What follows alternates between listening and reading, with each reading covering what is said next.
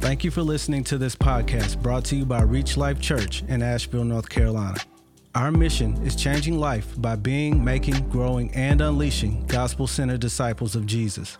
For more information, resources, or to connect with us online, visit www.reachlifechurch.org. We're in the middle of a topical series that kind of is along the lines of that next steps things that Colton talked about during the announcements, where we are going through what makes Reach Life, what is at our core descriptors. And our regular rhythm in here is we kind of like to go through like books of the Bible, verse by verse, precept upon precept, but we feel like it's occasionally a good time to take time out and do a topical thing like this. Particularly, we're in a new location, in a new context, and it's the beginning of a new year, so we want to refresh these things in our minds. And if you're evaluating, again, just like with next steps, if you're evaluating whether, hey man, is this a church for me? Maybe this will give you a look kind of under the hood a little bit to see more of what we're about. And so I would encourage you to go onto YouTube, our YouTube channel, and take a look at the previous messages that we've done in this series. Well, today we're looking at our core descriptor of being culturally engaged. And you'll see what I mean by that coming up on the screen. This is going to be kind of a first part of a two-part series, but you'll see what I mean by that. And by being culturally engaged, we mean embracing our call to live as both members of and missionaries to our context. Now, I didn't include that in the outline in your weekly, and I should have. So I would encourage you to take a picture of that with your phone, write it down at the top of your weekly if you're a note taker. It is embracing our call to live as both members of and missionaries to our context. That's what we're going to be talking about today. In other words, we believe as Reach Life Church that we have been called by God. In other words, it's a commission given to us by God as individuals and collectively as a church. We've been given the assignment and the honor to engage our friends, our neighbors, our co-workers, loving them well, and ultimately introducing them to the gospel, the good news about the love of Jesus, His provision for the forgiveness of sins, His provision for them to be reconciled to the Father in right relationship. And why do we want to do that? Why would we want to do such a thing? Well, as John Piper says, we want to do such a thing because missions exist, that is, living on mission exists because worship doesn't. In other words, our goal is to create more worshipers of the real God who's actually there. Not only because He deserves it, but because it's actually the best thing for them as well, isn't it? So if we truly love people, then we're going to help people worship God. Does that follow? You see what I'm saying? It's the best thing for them. So this is really a holy calling we've been given by God, for God, to people in our context. God wants them to know Him now and forever. God wants them to enjoy Him now and forever. So we have the distinct honor of being instrumental in His process of calling people to Himself. Man, that's amazing. I don't know if you could fathom what I'm saying here, but it's amazing that God would involve us in this great process of redemption. Well, what does that look like? That's what we're going to talk about this morning. What does it look like to be missionaries or members of and missionaries to our culture, specifically and importantly, those people within the culture in which God has placed us? Well, first, if you're following along in your weekly, it means that we engage in the life of the culture. In the life of the culture. This is what it means to be members of the culture in which we've been called, or which we've been called to. You know, often as followers of Jesus, we can sometimes miss that we're called to be missionaries, but even if we do get we've been called to be missionaries, sometimes we view this missionary call as like something that we can sort of like lob into the culture at people. Like we're distant from them, and then we speak out to them.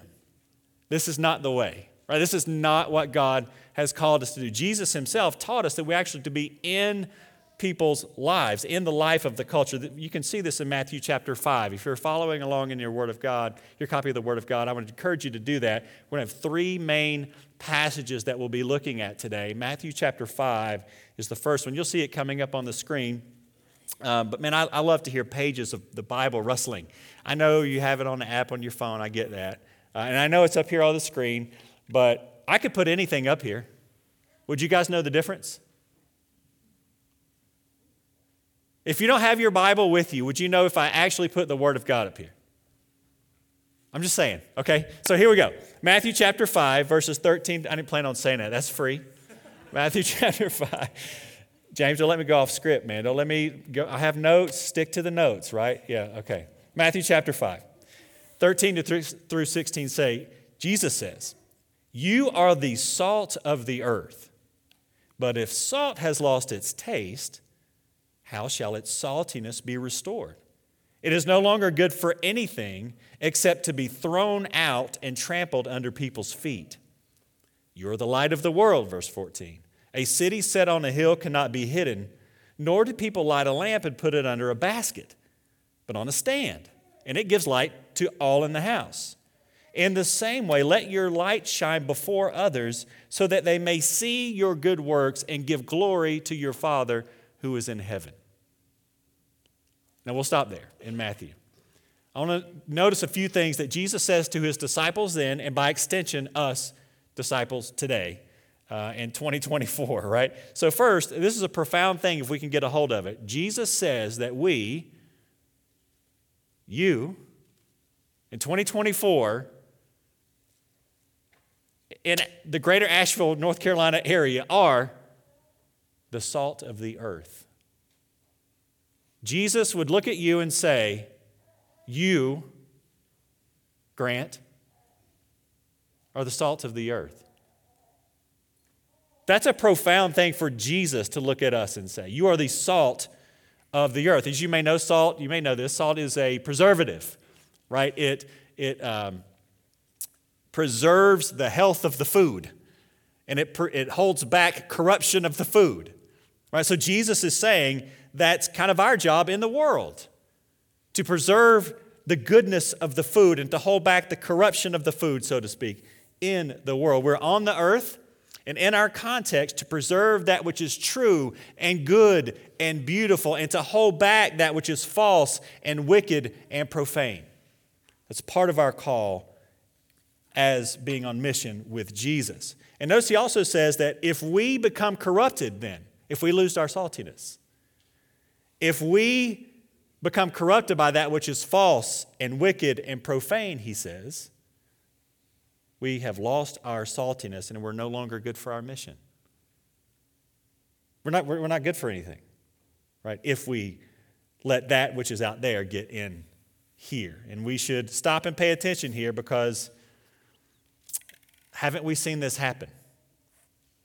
You know, the things going on with churches and pastors, and I see like my heroes doing weird things, and you've maybe seen it in churches that you've been part of. You've maybe seen it in one another's lives. You may have seen it in the mirror as you look at your own life, that we've become corrupted by that which is false and wicked and profane.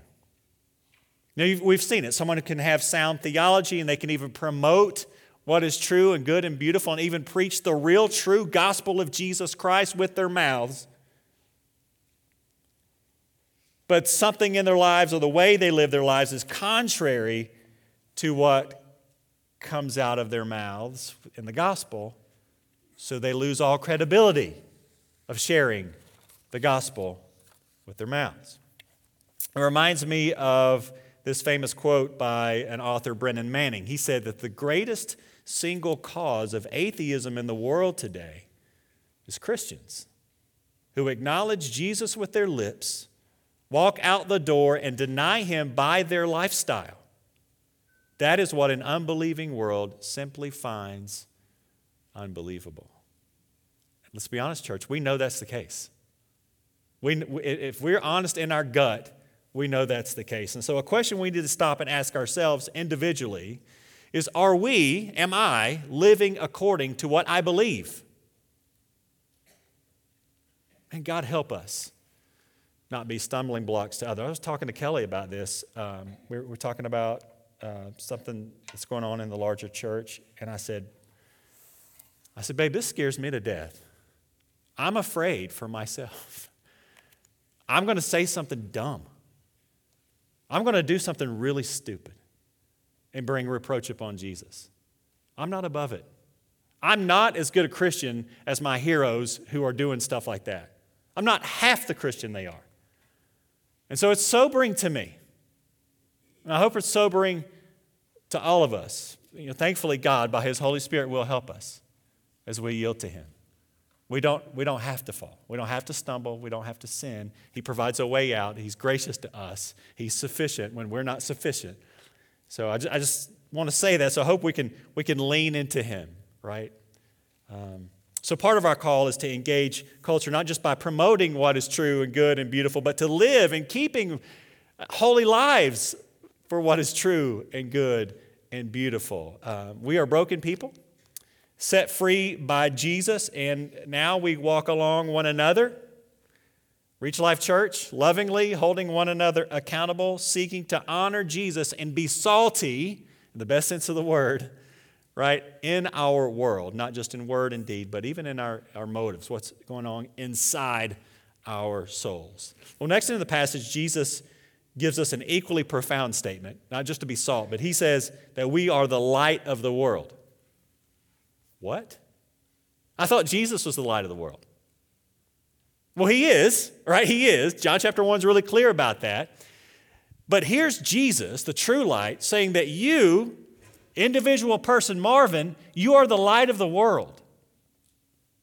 What does that mean? Jesus, an analogy would be like Jesus is like the sun and we're like the moon. The moon doesn't have any light of its own. It reflects the light of the sun when it's dark. Listen, it's dark in our culture, isn't it? It's dark. We then get to the honor of reflecting the light of Jesus. Jesus says, you are the light of the world. This is a profound thing. It sounds crazy, but He's handed His mission to us to continue it. Specifically here, He says in the passage that we shouldn't hide ourselves or isolate ourselves from the world, but to let our light shine in the world. For the express purpose, it says, that they should see our good deeds. And in this context of our message today, do you realize that our good deeds include living what we preach? Living out what we believe in our heads? The gospel that we hold in our hearts, the gospel that we hold as a church, part of living a good life, doing good deeds, is practicing what we preach, right? Next week, Pastor James is going to talk about what we usually think about with good deeds and what it looks like to serve and do good deeds that way with our core descriptor of being community contributing. That's why I kind of called that, so these two messages kind of go together. But for today, we're to be motivated to orient our lives with the gospel that we may share the gospel more effectively. And then people will see our lives and glorify God who is in heaven. You know, I do a question of the week on social media for the church, and the question that I put out there this week was, who has been the real deal for you? You know, because sometimes you can talk to somebody who's not a believer, and they'll say, you know what, I don't follow Jesus, I don't buy all that stuff, but I tell you what, my grandmother who shared Jesus with me, she's the real deal. She lives it. I respect that. This is the real deal. So they see her good deeds, her good life, and glorify her Father who is in heaven. You know, it seems to me that our culture is increasingly embracing just brazen evil. You may have a different view of our culture. If so, please let's talk afterward. But I think we can all agree that, at least most of us, our culture is fractured. It is increasingly not only accepting of, but celebrating and embracing evil. And so I bring that up because there's a movement in some Christian circles to then, because that's the case in the culture, to isolate ourselves out of the culture. Right? Culture's dark. It's increasingly embracing just blatant evil. So we should isolate ourselves from the society in order to isolate ourselves from the evil. But I believe Jesus will say, wait a minute. Wait, look at verse 14 again. Jesus will say, hey, hang on. No. You are the light of the world. A city on a hill cannot be hidden. Nor do people light a lamp and put it under a basket, but on a stand, and it gives light to all in the house. In the same way, let your light shine before others so that they may see your good works and give glory to your Father who is in heaven. We must not be of the world, let's be clear, but we must, so we can't be of the world, so we have to insulate ourselves from the evil of the world, but we can't isolate ourselves from the world. Do you hear what I said? We should insulate ourselves so that we're not corrupted, but we can't isolate ourselves from the people that Jesus has called us to. Do you see the distinction? So we're not of the world, but Jesus has indeed called us into the world, has he not? Is that not our commission? Again, I believe that the world around us is getting quite dark. Darker by the moment, it seems to me. So I do believe that there are real political and financial and social other reforms that are needed. And if you talk to me at any length, you know that I think about those things and I have opinions about those things, and they are important. But hear me, those spheres of life are outward expressions of inner conditions.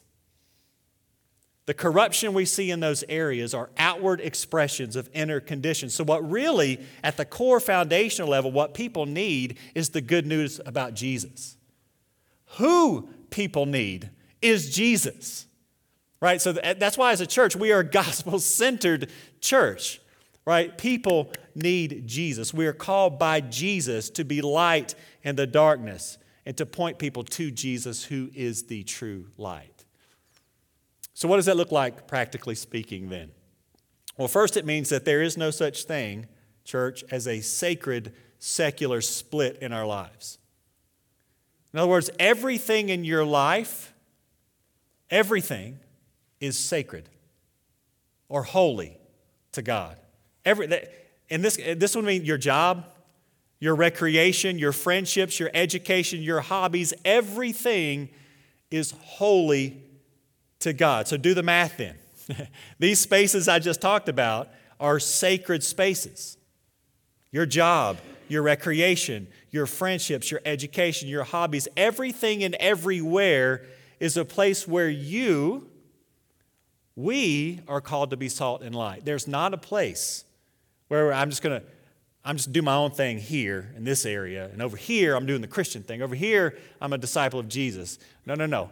All of life is sacred space. God claims dominion over every inch of our lives because it's rightfully His. And that means every Reach Life member is a minister because every endeavor in life is a mission. I'm going to say it again. Every member is a missionary. Every endeavor is a mission. So we're not of the world, but we're called to go into the world with the good news about Jesus. We engage the life. We're in the lives of the culture. Specifically here, Jesus says we do this through engaging with people, seeking to be among the people in our context, to live holy lives, to love them well by sharing God's truth in a consistent way, not just out of our mouths, but with the way that we live our lives for His glory. And again, Pastor James will talk about an additional component about that next week with being community contributing. Well, next in our outline, we don't only engage the life of the culture, but we engage in the conversations of the culture. That brings us to our second passage, our key passage today in Colossians chapter 4. And you're going to have to trust me that this is actually what Colossians chapter 4 says, right? When it comes up on the screen. Colossians chapter 4, verses 5 and 6. Paul says, we walk in wisdom toward outsiders, making the best use of the time. Let your speech always be gracious, there's that word again, seasoned with salt, so that you may know how you ought to answer each person. You know, as a gospel-centered people, we recognize that all cultural conversations are rooted in the gospel and, by extension, the Christian worldview conversations. That's sort of what being a gospel-centered church and individual means. I'm going to pull up a diagram of the gospel for you on the screen here. It's very rudimentary, but you see, let me just walk over to this one. No, I'll fall off the stage. Let's do this one. So you see, before creation, it's just God, nothing else. Then God created. He made us sort of the pinnacle of that creation. We rebelled and fell. We call that the fall. Here we are down at the fall. What we need is restoration. We only get that through Jesus. That's the redemption part. And Jesus makes us be with the Father in heaven forever. That's eternity with God. Or if we reject Jesus, that leads to hell, eternity apart from God. Very simple, but that's the gospel. That's the big picture of reality. And where you see that fella there down by the fall, that is the context where we've been called. Francis Schaeffer referred to, there's going to be a line coming up, a little zoom in here. Francis Schaeffer referred to something that he calls the line of despair. In other words, when humanity fell from what we've been made to do, we fell down under this line of despair where now there's an upper story where God is and we're locked away from God. Kind of locked ourselves away from God, and we're down in that lower story. It's when humanity as a whole, because we were separated from God, we're left to our own devices, our own vices, if you will. In our rebellion, we're again locked away from Him. So in this lower story, we make up our own rules. It's a self-styled world without any objective categories because we've rejected the only source of real categories, God Himself, of objective things that are objectively true and good and beautiful are grounded in God Himself. And Schaeffer said that there, below that line of despair, is therefore no truth and even no non-truth in antithesis to one another. No right or wrong. You are adrift. This is the context that we've been called to. People are adrift. People are below the line of despair. They've fallen. We live in a fallen world with people who are fallen, but the gospel says that there's good news. Can we bring up the gospel thing again? There's good news that Jesus will pull us out of that. We then have been reconciled to God by Jesus. We've been placed back up in this upper story, and we, who have been reconciled to the Father by Jesus, are being sent back down here into this fallen story. We were positionally with God. Here we are in this fallen place being called as missionaries. You realize that, you ever thought about this? God didn't zap us out of here when He saved us. He said, no, I'll be with you, but you're going to stay here. Well, here's why. Right? We are called into this sort of context to help rescue others so that they could then also have fellowship with God. If you've had an introductory philosophy course in college, this may sound familiar to you. It's like Plato's cave, right? Where there are people locked away in a world of shadows. And they don't know the real things. They just see the shadows of the real things. Well, some people make their way out and are like, whoa, I only saw darkness in there. That wasn't the real thing. I see the real thing. We see the real thing, the God who's actually there. And we have been sent back into the cave to tell people, hey, you're only seeing shadows. Let me release your chains. Maybe the chains that you've put on yourself, and lead them out of the darkness into the light of the world, who is Jesus, right? We're truly called to do that sort of thing.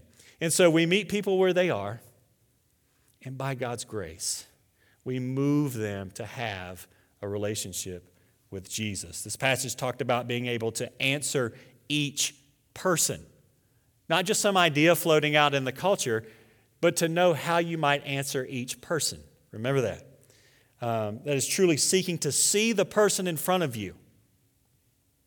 This individual, meet them where they are. This includes, again, as I said, participating in life with them, talking about the things that they're talking about, intentionally bringing those conversations, moving those conversations in such a way that you can bring the gospel to bear, the good news about Jesus, something true, something good, something beautiful, to eventually lead to the good news about Jesus, which is in just brilliant contrast to the fool's gold, the shadows that they thought were the real thing the whole time. We are going to show them the genuine article. So we are prepared to see clearly ourselves through a biblical lens and to help others see clearly in cultural conversations. Again, an example of this would be the Monday question of the week that we've been doing on social media. Sometimes there's a follow-up from the sermon that happened that Sunday. Oftentimes there's cultural conversations that I want to participate in. We talked about people deconverting from the faith, so I asked a question about that. We talked about like recent holidays and getting along with your family over political conversations during the holidays. We want to bring a biblical view, a gospel-centered view into those cultural conversations. Some of you may have been surprised that I asked a question about aliens on that thing. Well, you may or may not have heard, but the topic of aliens has been all over the news and social media lately. People are abuzz and increasingly believe that, maybe we came from aliens. And if we could just connect or reconnect with aliens, they would provide the technology and maybe the morality to save us from destroying ourselves and from destroying one another and destroying the planet. Don't miss what I just said, Reach Life. Aliens are increasingly seen as potentially our creators and our saviors. So this is a spiritual conversation, isn't it? Right? In fact, when we see through a gospel lens, this is the point, all conversations are spiritual conversations. If we're missionaries, if that's our mindset, if we're living on mission, all conversations are spiritual conversations. And so we enter each of us in our everyday lives, our interactions, our conversations in natural ways. We could talk about like entertainment, politics, ethics. We could talk about social topics like sexuality and gender and finances and warfare and sports and family life and books and music and video games and fashion and education, you name it. These are spiritual conversations that we can have with those around us, knowing how we ought to answer each person, having our speech seasoned with salt. Again, from Colossians chapter 4. Again, we first do this by taking every thought captive in our own minds according to Christ, and then by having a biblical view ourselves, and then sharing that biblically rooted, gospel-centered view in conversations.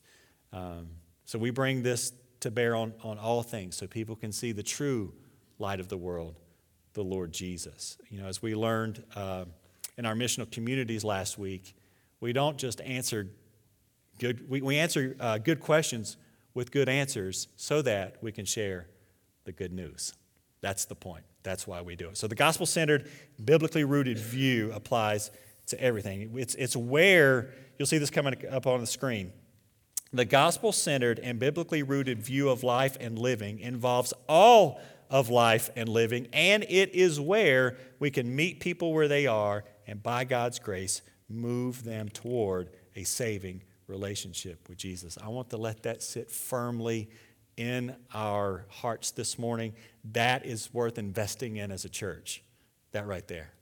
That is worth investing in as an individual. That's worth devoting your life to as a missionary to your context. So we engage in the life of the culture, we engage in the conversations of the culture, and lastly, we engage the people of the culture. You knew where I was going with that, right? You saw it's all leading to engaging with people. This whole message has really been pointing to this. And we'll turn to the famous teaching of the Apostle Paul, always a good idea, by the way, to do. 1 Corinthians chapter 9. Again, if you're a note taker or you can follow along in your copy of the word there. 1 Corinthians chapter 9. The Apostle Paul really lays this out well to us, in my opinion. Verses 19 through 23 say this. Paul says, "For though I am free from all, I have made myself a servant to all, that I might win more of them. To the Jews I became as a Jew in order to win Jews. To those under the law I became as one under the law, though not being myself under the law, that I might win those under the law." Right? Those under the law in this shadow land, as it were. Verse 21, "To those outside the law I became as one outside the law, not being outside the law of God, but under the law of Christ, that I might win those outside the law. To the weak I became weak, that I might win the weak. I have become all things to all people, that by all means I might save some. I do it all for the sake of the gospel, that I may share with them in its blessings." As we always say at Reach Life, life is about relationships. And that's what Paul is getting at. God has placed us right here, right now, for relationships with the people in our context, and He has called us to be among them and with them, and He has called us as missionaries to them. We want people to know God or know Him more fully. So our relationships with one another, our relationships with people under the law, our relationships with people outside the law, Jews, Gentiles, the weak, the strong, etc. Ultimately, all of our individual relationships together are for the purpose of our individual and collective relationships with Jesus. He's the focus. That's the main point. So we meet them where they are, and by God's grace, move them toward life with Jesus. Again, we don't just answer questions, we answer people in these conversations.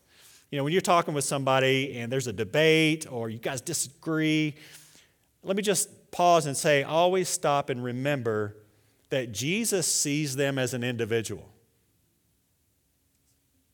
We need to see them as an individual, not some person who holds this idea. My neighbor is not just a Buddhist.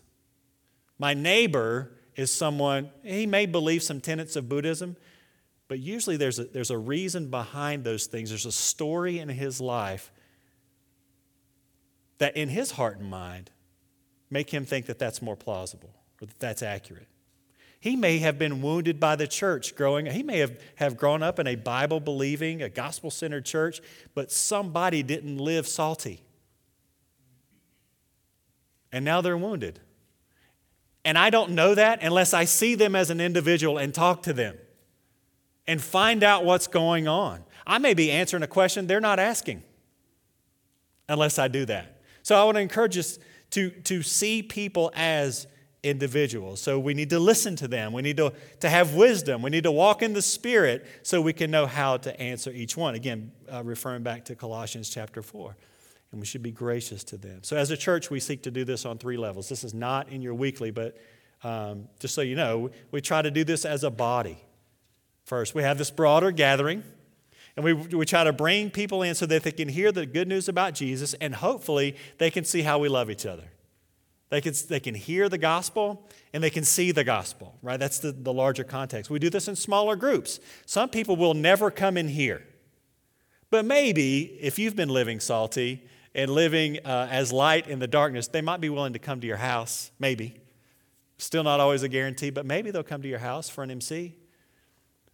We do it in smaller groups. And then we do it as in one-on-one relationships. Again, every member is a minister. Every endeavor is a mission. So you are salt and light across a cup of coffee with someone. You see them. You hear them. You know where they are, and they can see and hear you. We meet people where they are. We become as them to be with them in their lives, become all things to all people so that all people might know Jesus. That's Paul's point there. So then let's kind of draw things to a close, tie things together this morning by taking inventory of our own lives. Even now, before we get to Lord's Supper, before we get to time of commitment, all of that, begin asking God to reveal your life to you, your intentions, your thoughts, your deeds, your motives, and ask, am I living on mission? Like, is that the posture of my heart? Is that how I move out into the world? Because you are a missionary. The question is, are you a missionary for what? So begin asking God, am I missionary? Am I making the effort to be a good one? Do I see my life as a mission? Many of you do, and many of you are, and praise God. But I want us to all take evaluation this morning. May God help us be grounded in His Word, centered on the gospel, dependent on Him in prayer, focused on passing the baton to those who come behind us, as we've talked about in this series thus far, and now engaging the culture to see ourselves for who we are. We're people saved by grace and people set on a mission, Jesus' mission, by engaging the culture. So let me, do you guys think you'd get out of here today without C.S. Lewis? Let me give a couple of C.S. Lewis quotes to close. First, for those of us who are followers of Jesus, I want you to listen to what C.S. Lewis says. Enemy-occupied territory. That's what this world is. Christianity is the story of how the rightful king has landed You might say landed in disguise. Pause here. By the way, Lewis means that Jesus didn't arrive first in glory and to conquer, right? But he says, and the king is calling us to take part in a great campaign of sabotage. Reach Life Church, that's at our core, to engage the culture for Jesus. And for those of you who are not followers of Jesus, let me, via C.S. Lewis again, make a really clear invitation to you as well. If you're a follower of Jesus, I invite you to participate. And if you're not a follower of Jesus, this is a longer quote, but I want you to lean in. This is important. And I want you to consider what he says when he describes kind of the flip side of that same coin. C.S. Lewis says, why is God landing in this enemy-occupied world in disguise and starting a sort of secret society to undermine the devil? Why is he not landing in force, invading it? Is it that he's not strong enough? Well, Christians think that he is going to land in force. We do not know when, but we can guess why he is delaying. He wants to give us the chance of joining his side freely. I do not suppose you and I would have thought much of a Frenchman who waited till the Allies were marching into Germany and then announced he was on our side. God will invade.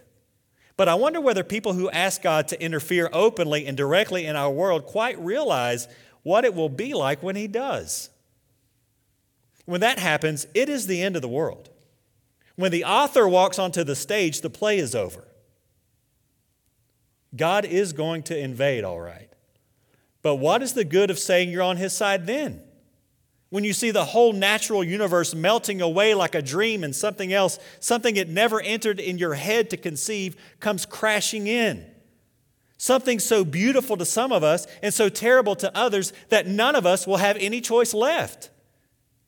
For this time it will be God without disguise.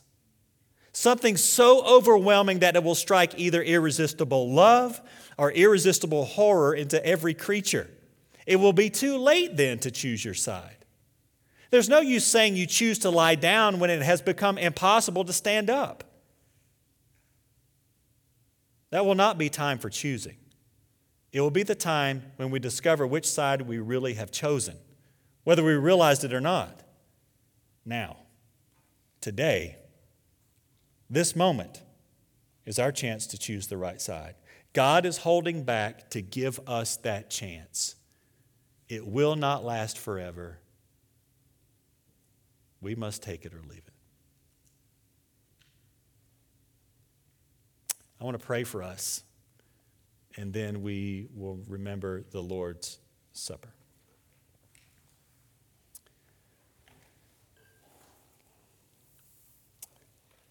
Lord Jesus, we need you.